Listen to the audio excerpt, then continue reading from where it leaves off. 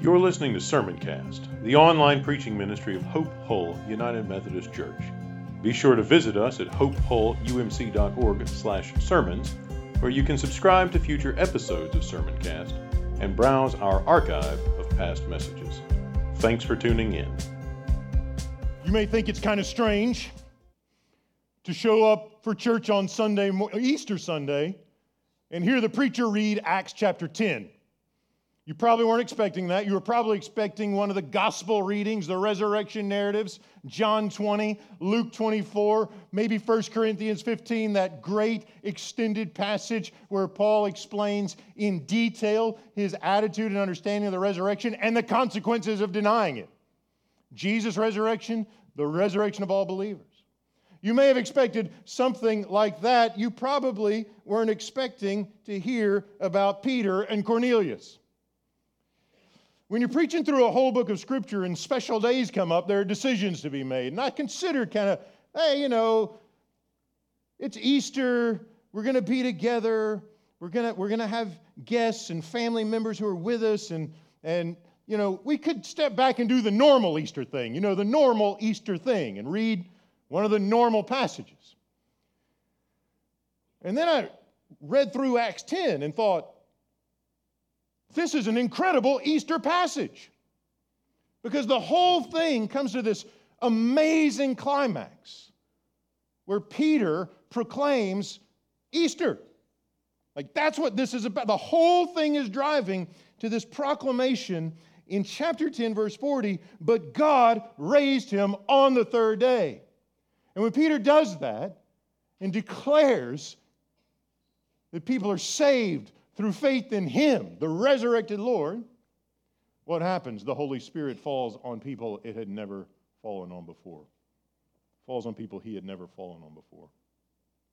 And so we come to Acts, and we get to this text, and we read it through the Easter lens, right? If we kind of put on our Easter glasses and we read through the Bible, we start to see resurrection coming to the surface in places we don't normally see it come to the surface.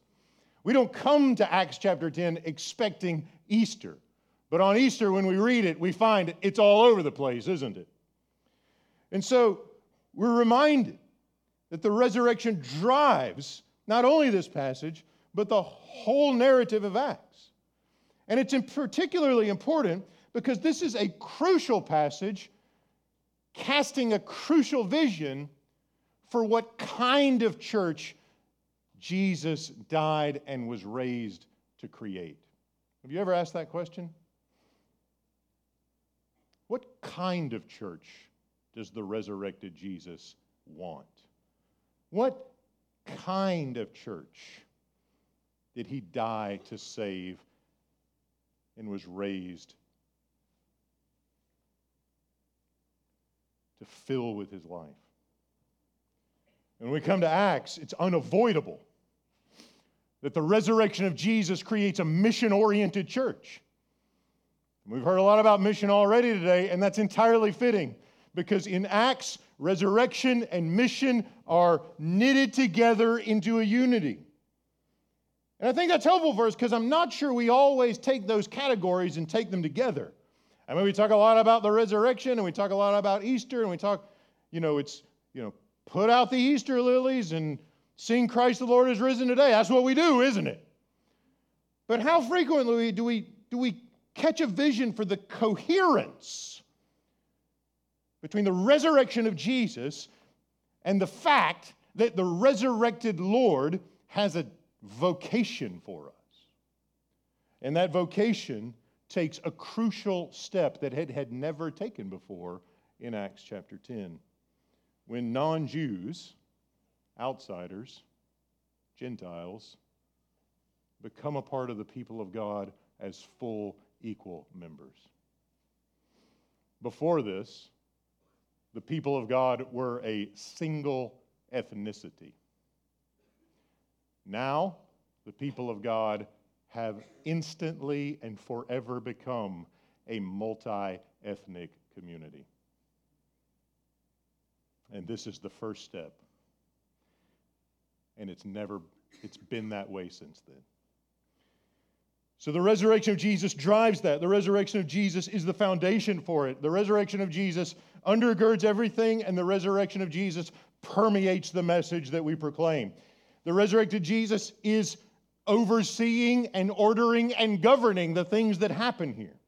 And so we're going to take a look at the things that happen here a little more carefully and attempt to see more clearly how the mission is driven by the resurrection and how the resurrection creates a mission-driven church. So you got this guy Cornelius, and you notice how the scene kind of goes back and forth, right? We get a few verses on Cornelius, then we get a few verses on Peter. And then Peter goes to visit Cornelius, and we get some information about what they did together. So there's kind of three sections there that we're kind of following through. So we meet Cornelius. He's in a city called Caesarea. Caesarea is on the coast. It was a kind of a crucial military stronghold for the Roman Empire in this part of the world in the first century. So you got the Roman Empire. I don't know if I should do east and west this way or east and west that way, but you got Rome in the western part of the empire, Judea, Jerusalem, that's in the eastern part of the empire. Caesarea is a crucial city. Like, build the fort, put the soldiers there. You got ships coming in, there's trade. Like, this is important. So we got Cornelius, and he's there. Now, he's not your typical Roman soldier, because we're told that he's a God-fearer. And God-fearer, one who fears God. Some translations render it a little bit differently. We're told he's a centurion, he's a soldier. Verse 2, he's a devout man who feared God. And if you read the Greek, right, it literally says he was a God-fearer. It's like one word just kind of all shoved together, right? And what that means is, like, it was kind of a technical term. It didn't mean like, oh, here's some people who have like this certain respect for God. It was a technical term for a non-Jewish person who observed a significant portion of Torah, right? So if you were non-Jewish in the first century, and you didn't want to go quite so far as circumcision, for obvious reasons, but you still thought there was something to the Jewish religion, and you wanted to honor their God, and you believed their God was true, you could kind of have a little bit of status on the edge. You were still an outsider. You couldn't go in to the inner precincts of the temple. There were significant limitations on how involved you could get. You're still a Gentile. But at least you're a Gentile who knows the Jewish God is the real God. And there's something to say for that. So that's the kind of guy Cornelius is. And he takes this seriously, right? We're told that he prays constantly to God and gives alms generously. So this guy is living into Torah, the Hebrew Scriptures, the Old Testament. He's giving generously to the poor in the giving of alms, and he prays to Israel's God constantly, right? So this is a God-fearer. This is the kind of person we have. He's serious about his religion. He's not a Sunday, Wednesday kind of, like, I'll show up if I have time, right? He takes it seriously and gives his full energy to it. And then one day, God sends a messenger, and it messes him up. He's terrified. And you just think about it, like, this guy, centurion, he calls the shots, doesn't he? Like, people do what he says. He's a part of an occupying force. They are occupying a foreign land and installing Roman governance over it. And then an angel shows up, and he's terrified. But the angel brings good news. Your prayers and your alms have ascended as a memorial before God. Now send men to Joppa for a certain Simon who is called Peter. And this is the first thing, remember I said early on, pay attention to the stuff people don't know. First thing that is unknown is Peter. And Cornelius doesn't know who Peter is. He sends his guys off. He's like, apparently there's some guy named Peter. Go find him. He's staying with another guy named Simon. Like, go seek him out. He's lodging with Simon a tanner whose house is by the seaside. And when Cornelius' representatives show up, they go to the house and they're like, hey, we're looking for this guy Peter. Anybody know who he is? They don't know. Who knows? Jesus knows. And one of the first ways that we see how the resurrection drives the mission, it's the fact that Jesus is the resurrected Lord, enthroned in heaven, mission control for the kingdom of God. Remember, heaven isn't out yonder on the other side of Pluto somewhere. Heaven is near. It is mission. It's like mission control where Jesus calls the shots for the kingdom of God. The one who reigns in heaven calls the shots on earth. That's the theology of Acts. Heaven isn't somewhere you go, or at least you hope you do. Heaven is where Jesus governs all things. That's how this works. And so Jesus has been raised from the dead, and he has ascended into heaven, which means he's in the captain's chair. He's calling the shots. He's directing it. And these guys don't know, they don't have all the details. Maybe you felt that way before. Maybe in your relationship with Jesus, you're thinking, no, Lord, I'm trying to trust that you're calling the shots. I have no idea what's going on here. I need you to help me out a little bit. You ever feel that way? Maybe you know what it's like to be in Cornelius' shoes. So he sends these guys off. And then we get a scene shift. We get to Peter. And Peter's doing his midday prayers. He's a good Jewish boy. Notice the contrast, right? Cornelius prays constantly, and Peter's praying at a specific time. So he goes up on the roof. He's hungry. He's like, hey, while I'm praying, why don't you guys fix lunch? And while he's waiting for lunch, he has this vision, slides into a trance. I don't know if you've ever been praying and slid into a trance, but that's what happens to Peter. Slides into a trance. He has this vision. It's a pretty famous vision. You've probably heard it before. It's like, imagine you're changing the sheets, and you grab all the sheets by the corners. And inside, and you kind of pull it together, and inside, there's just all these animals and things, like reptiles and birds and all the stuff, clean and unclean. And they're all right there in the one sheet. And Peter's like, okay, I have no idea what this is about. I'm still hungry. Maybe, maybe it's hunger. Maybe it's a hunger vision. You get a little delirious when you get kind of hungry sometimes. And then he hears a voice. Peter, kill and eat. Go have lunch. And Peter's initial response is, I'm a good Jewish boy. I don't eat that kind of stuff. Because remember, the sheet has all the different kinds of things, like clean and unclean. All the animals are in there. Peter says, no way. And then he's instructed. The voice said to him again, Peter says, I've never eaten anything that's profane or unclean. Clearly, there's some off-limits dietary things in here. The voice said to him again, a second time, what God has made clean, you must not call profane. And we're beginning to wonder, maybe he's not talking about the menu. Maybe there's something else going on here. And just to be sure, Peter realizes this isn't hunger deliria. It happens 2 more times. And then it's taken up. So you get 3 distinct visions and instruction from God. What God has called clean, you don't call profane. What God has said is sacred, you don't say is outside the bounds of purity. What God has said is in, you don't say it's out. God calls the shots. And again, right, Peter doesn't get it here. This is the second thing, right? We said, let's pay attention to the things people are missing, like they don't understand, and there's some details, and they don't have the whole picture. Cornelius didn't know who Peter was, but apparently God wants him to meet up. So he sends some guys off to find this random Peter guy. Peter, Jesus is talking to him. They are in different cities, experiencing different things. They do not know the other exists. Peter's having this vision. He's perplexed. He doesn't get it. But the image is of the resurrected Lord, because the one who acts from the throne of heaven, in whether it says, hey, resurrected Lord, when Jesus acts, he is acting as the resurrected one. If his body's in the grave, he's not working. The resurrection undergirds the entire narrative. And so you got Jesus giving some instructions over here in Caesarea, and you got Jesus from heaven giving some vision and instruction and commandments over here in Joppa. And these guys don't know the other guy's having a vision, and they don't know the other guy exists, and they don't know that Jesus is talking to the other person. But the Lord, the resurrected Lord, is at work in different places for a singular purpose, isn't he? In the same way, now, like nothing's changed, the Lord is at work in different places for a singular purpose. He is at work in Hope Hall, and he is at work in Guatemala, and he is at work in Sweden, and he is at work in Uganda, and he is at work in all places. And we don't have all the details, do we? But we know what he's called us to do. And these guys have got to learn when the resurrected Lord who reigns at the right hand of God the Father Almighty gives a vision, gives instructions, sends his people. You don't have to have all the details. You don't have to understand everything to do what he says. Amen?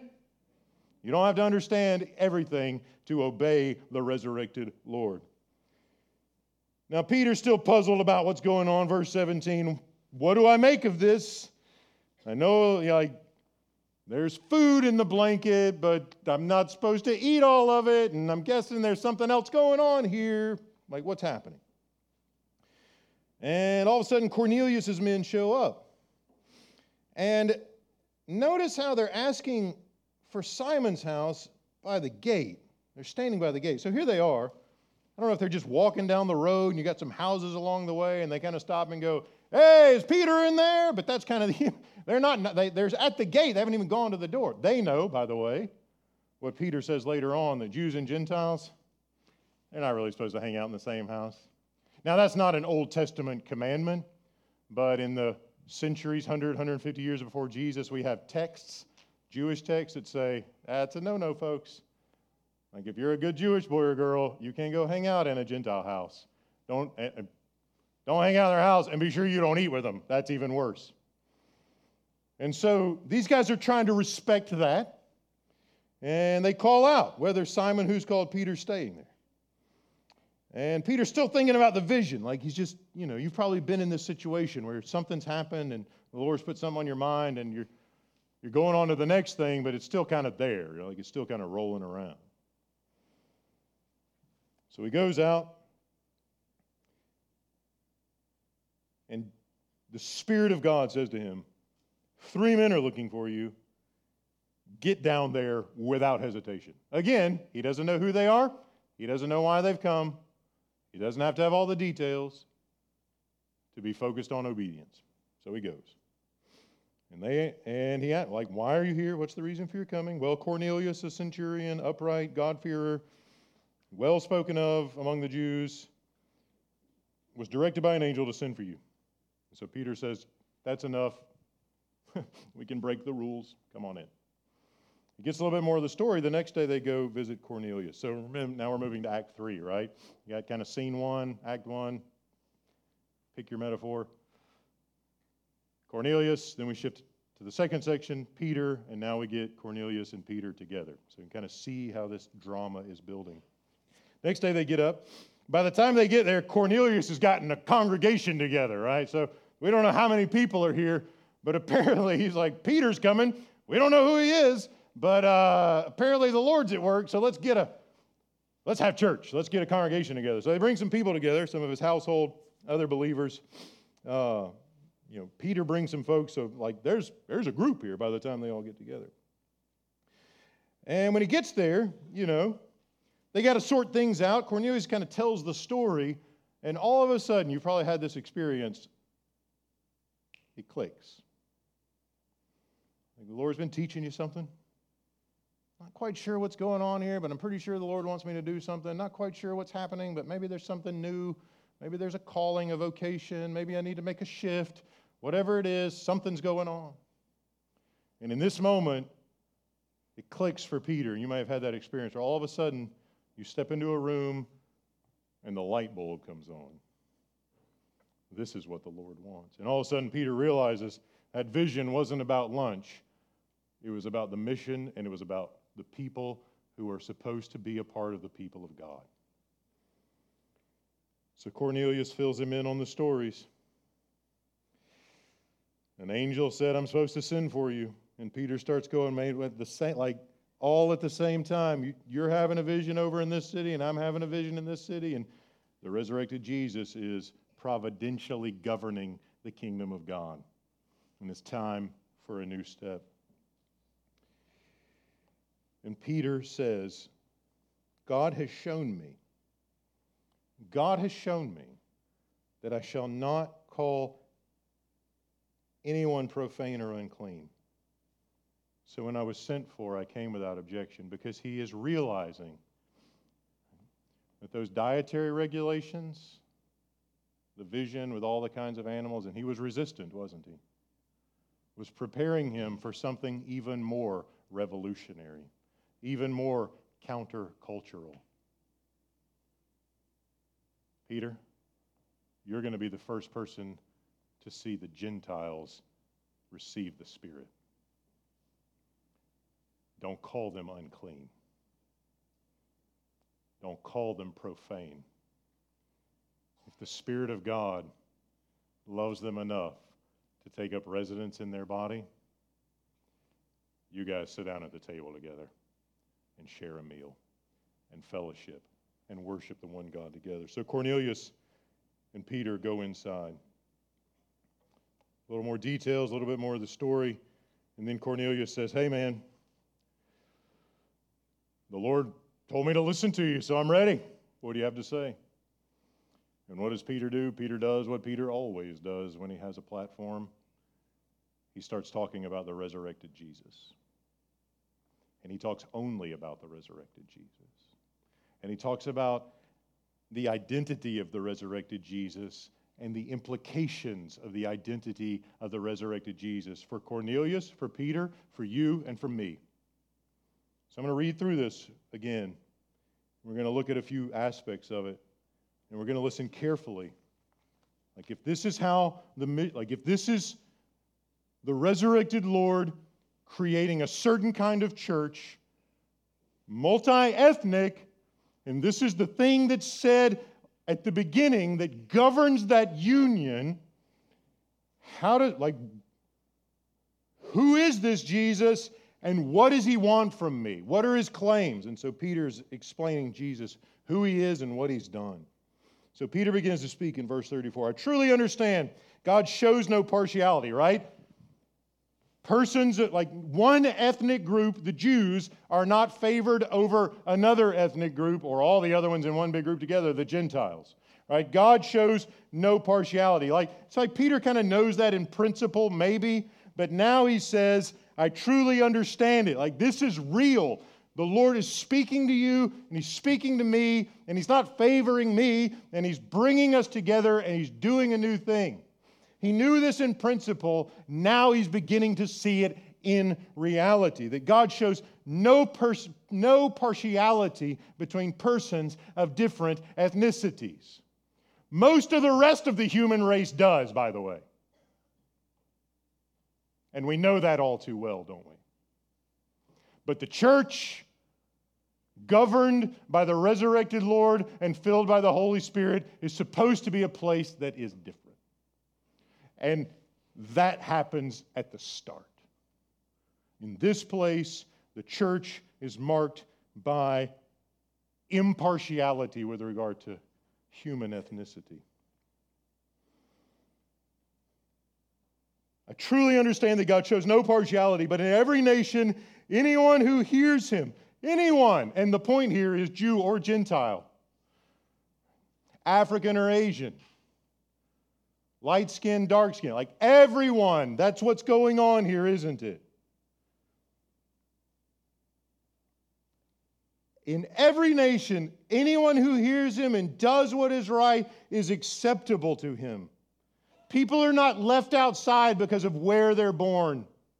People are not left outside because of their ethnic background. People are not left outside because of their background or their skin color or their language or their dialect. They're not left outside the people of God. Peter sees clearly for the first time anyone who offers themselves to Jesus has his favor. And that means they are brothers and sisters in the family of God. Anyone who does what is right is acceptable to him. You know the message he sent to the people of Israel, Jesus of Nazareth, Jesus the Christ, who is the Lord. And this is the claim, right? This is one of the first claims. Jesus Christ. It's not enough for Peter just to say Jesus Christ. He's got this. Let's pause for a minute and remind you, Jesus Christ, he is Lord of all. All people, all nations, all emperors, all presidents, all parliamentarians. He is Lord of all Jews, all Gentiles, all. The lordship of Jesus is a claim on our lives. And it is a claim made by the resurrected Lord who sits enthroned at the right hand of God the Father Almighty. The lordship of Jesus is only lordship if the resurrection is true. You don't call someone Lord who is decaying in a tomb. I don't think. Do you? I don't. I don't think any of us do. And you get this kind of thing around, it happens usually there's a book published by somebody who's got this new religion or spirituality insight, right? Just last night, somebody shared I can't remember if it was a senator or representative, but they shared his tweet. And he was kind of like, yeah, the truth of Easter isn't really about bodily resurrection. It's about how God loves everybody. I'm like, no, it really is about bodily resurrection. That's exactly what it's about. And if it's not about that, it's a lie. It's not real. It's not a thing. Go home. Like if Jesus' body is still in the grave, I quit. I'm going to go do something else. Deal? The reason the mission exists, the reason Peter is in Caesarea declaring that Jesus is Messiah and Lord to outsiders is because Jesus' body is not in the tomb anymore. The resurrection of Jesus creates the mission. Because the mission is given from the one who is our Lord, who reigns in heaven. And if he doesn't reign in heaven, literally, like if there's not a resurrected body in heaven right now, seated at the right hand of God the Father, we are fools. And I quit. But if there is a resurrected body seated at the right hand of God the Father Almighty right now, we have a mission. It's not an option. We have one thing to do, and only one thing to do. And what is it? It's to do what Peter did. It's to go to our neighbors and our nations and our kids and our grandparents and everybody we can find on the face of the planet, whether they live next door or in Sweden or wherever, and make sure they know Jesus Christ is Lord.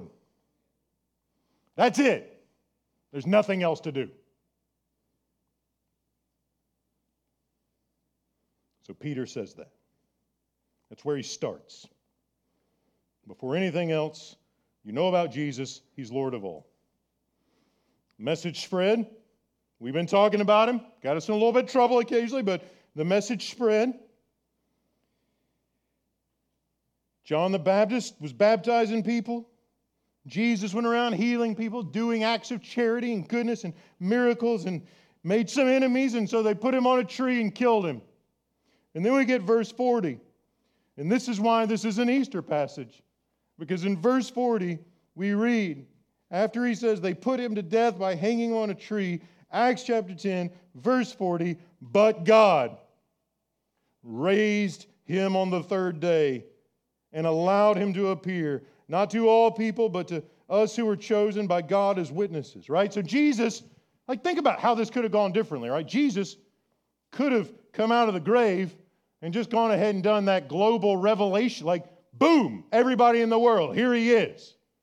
But he doesn't do it that way, does he? One day, every eye will see him. That's coming. But apparently he has some purposes before that. And what is it? He wants people like Peter, people who formerly denied they knew him. People who are his mission, he wants them to participate as agents of his mission. So he makes them witnesses. The denier is now a witness to the good things that Jesus did, to his death and his resurrection. Not to all people, but to us who were chosen by God as witnesses, who ate with him and drank with him after he rose from the dead. Notice how the resurrection permeates this again and again and again. It's not some random Lord. I remember a couple years ago, the first time I read a book by this scholar. He said, Jesus didn't bodily rise from the dead. It's just the disciples got together and had kind of a mass hallucination. Dude actually said that. I don't know what they were getting into, but that was the claim. PhD in a book. If that's true, I quit. The resurrection permeates Peter's sense of vocation. It's not a trip. It's not a hallucination. It's a fact. It's a reality. And it just shows up again and again and again. And I don't care if, politicians on Twitter or PhDs in published books come up with all these reasons why we shouldn't think it's legit. If it's not real, I quit.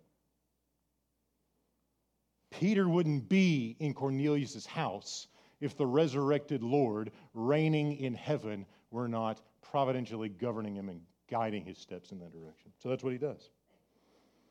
And then we find out more about Jesus. He commanded us to preach the gospel, right? Because that's what the Lord does. The Lord says, preach the gospel. And that vocation has been passed on from the apostles to believers in every generation. That's our vocation. And it's not just the clergy vocation. It's not just the preacher's vocation. It is the vocation of the church to preach the gospel. Don't share the gospel. You share cookies. Preach the gospel. Preach it with everything you have. You're not making an invitation. You are declaring a historical fact that Jesus Christ is resurrected and ascended at the right hand of God the Father. That's not something you share. It's a truth that you declare and proclaim with every ounce of conviction that you have, and you put everything you've got on the table and you leave nothing left. It's all or nothing here. All or nothing. Jesus is resurrected and He's Lord of everything, or we go home.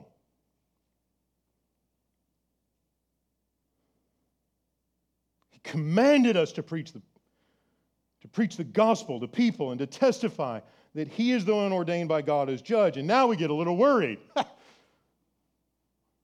We can maybe live with Jesus being Lord. We talk about that a lot. But now Peter's got to go and get all judgmental.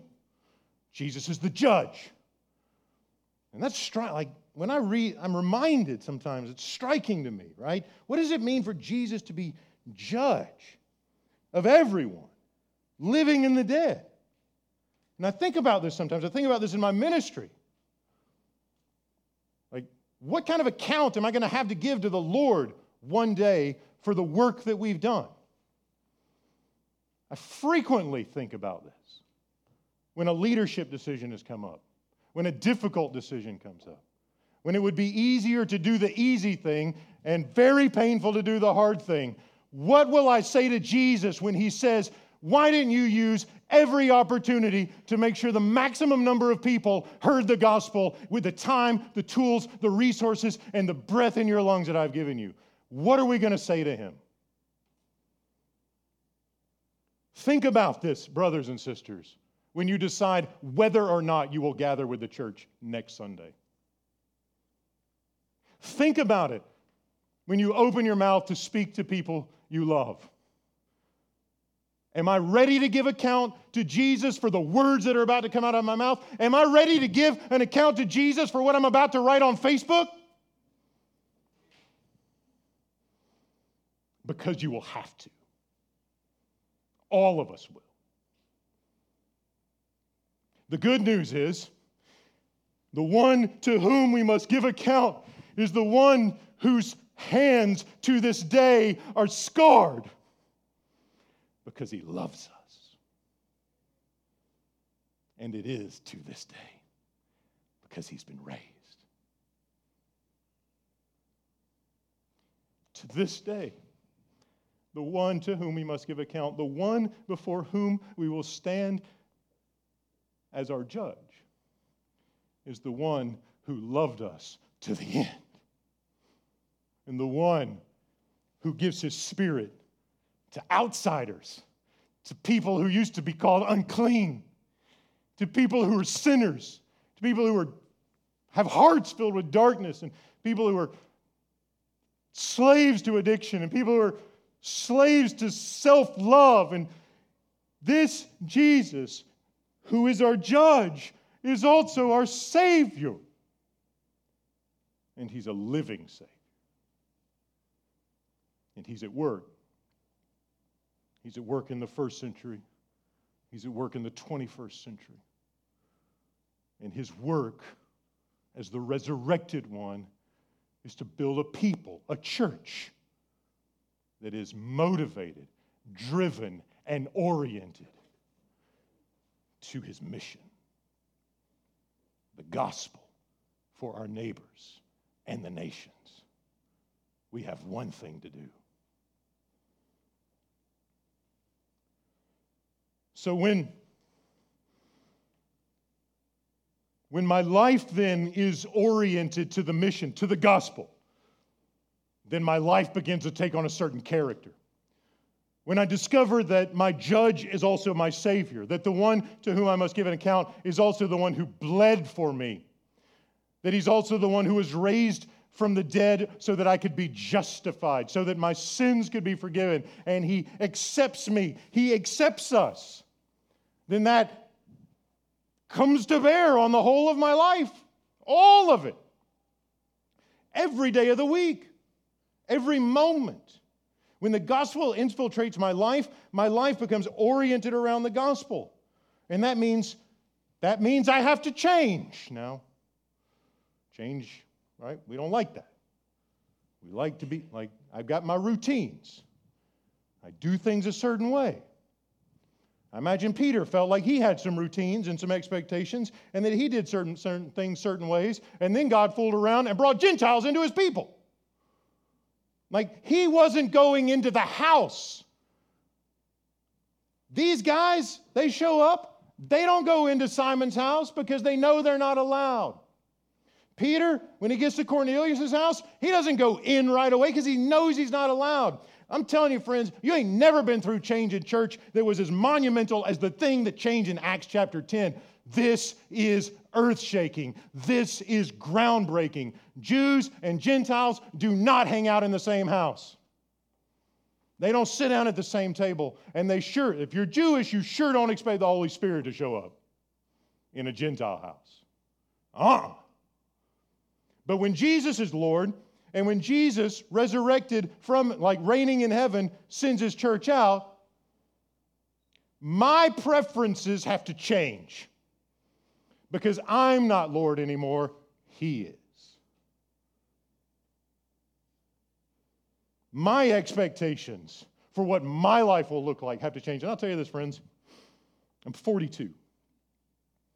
And when I was in college, I think I had a vision of what my life would look like. Let me just tell you, it looks nothing like what I expected. When I was 22, I kind of thought I knew, like, here's what it'll look like, and here's what things will be. My expectations had to change. I think I've learned it's better for Jesus to be in charge of that than me. I've learned it's better for Jesus to be in charge of that than me. And if I had insisted on my vision of my life and not his vision of my life, it would not be a life that honors him. And so Peter understands, Cornelius understands, that this Jew-Gentile ethnic segregation has got to go. It's over. And the exclamation point on that is when the Holy Spirit shows up. We have to be willing to embrace whatever Jesus calls us to do, whatever it is. He says, go here, we go there. He says, eat with that person, we eat with that person. No questions asked. We don't have to understand to do what he says, because the resurrected Lord creates a mission-oriented church, and if we aren't willing to put our preferences and our vision of life, church, all the stuff on the back burner and prioritize what the reigning Lord in heaven wants, we will miss his best. And his mission will go forth, and we'll be hanging out watching TV. And that's not where you want to be, friends. It's not where you want to be. You want to be in the middle of the mission, because that's where Jesus is.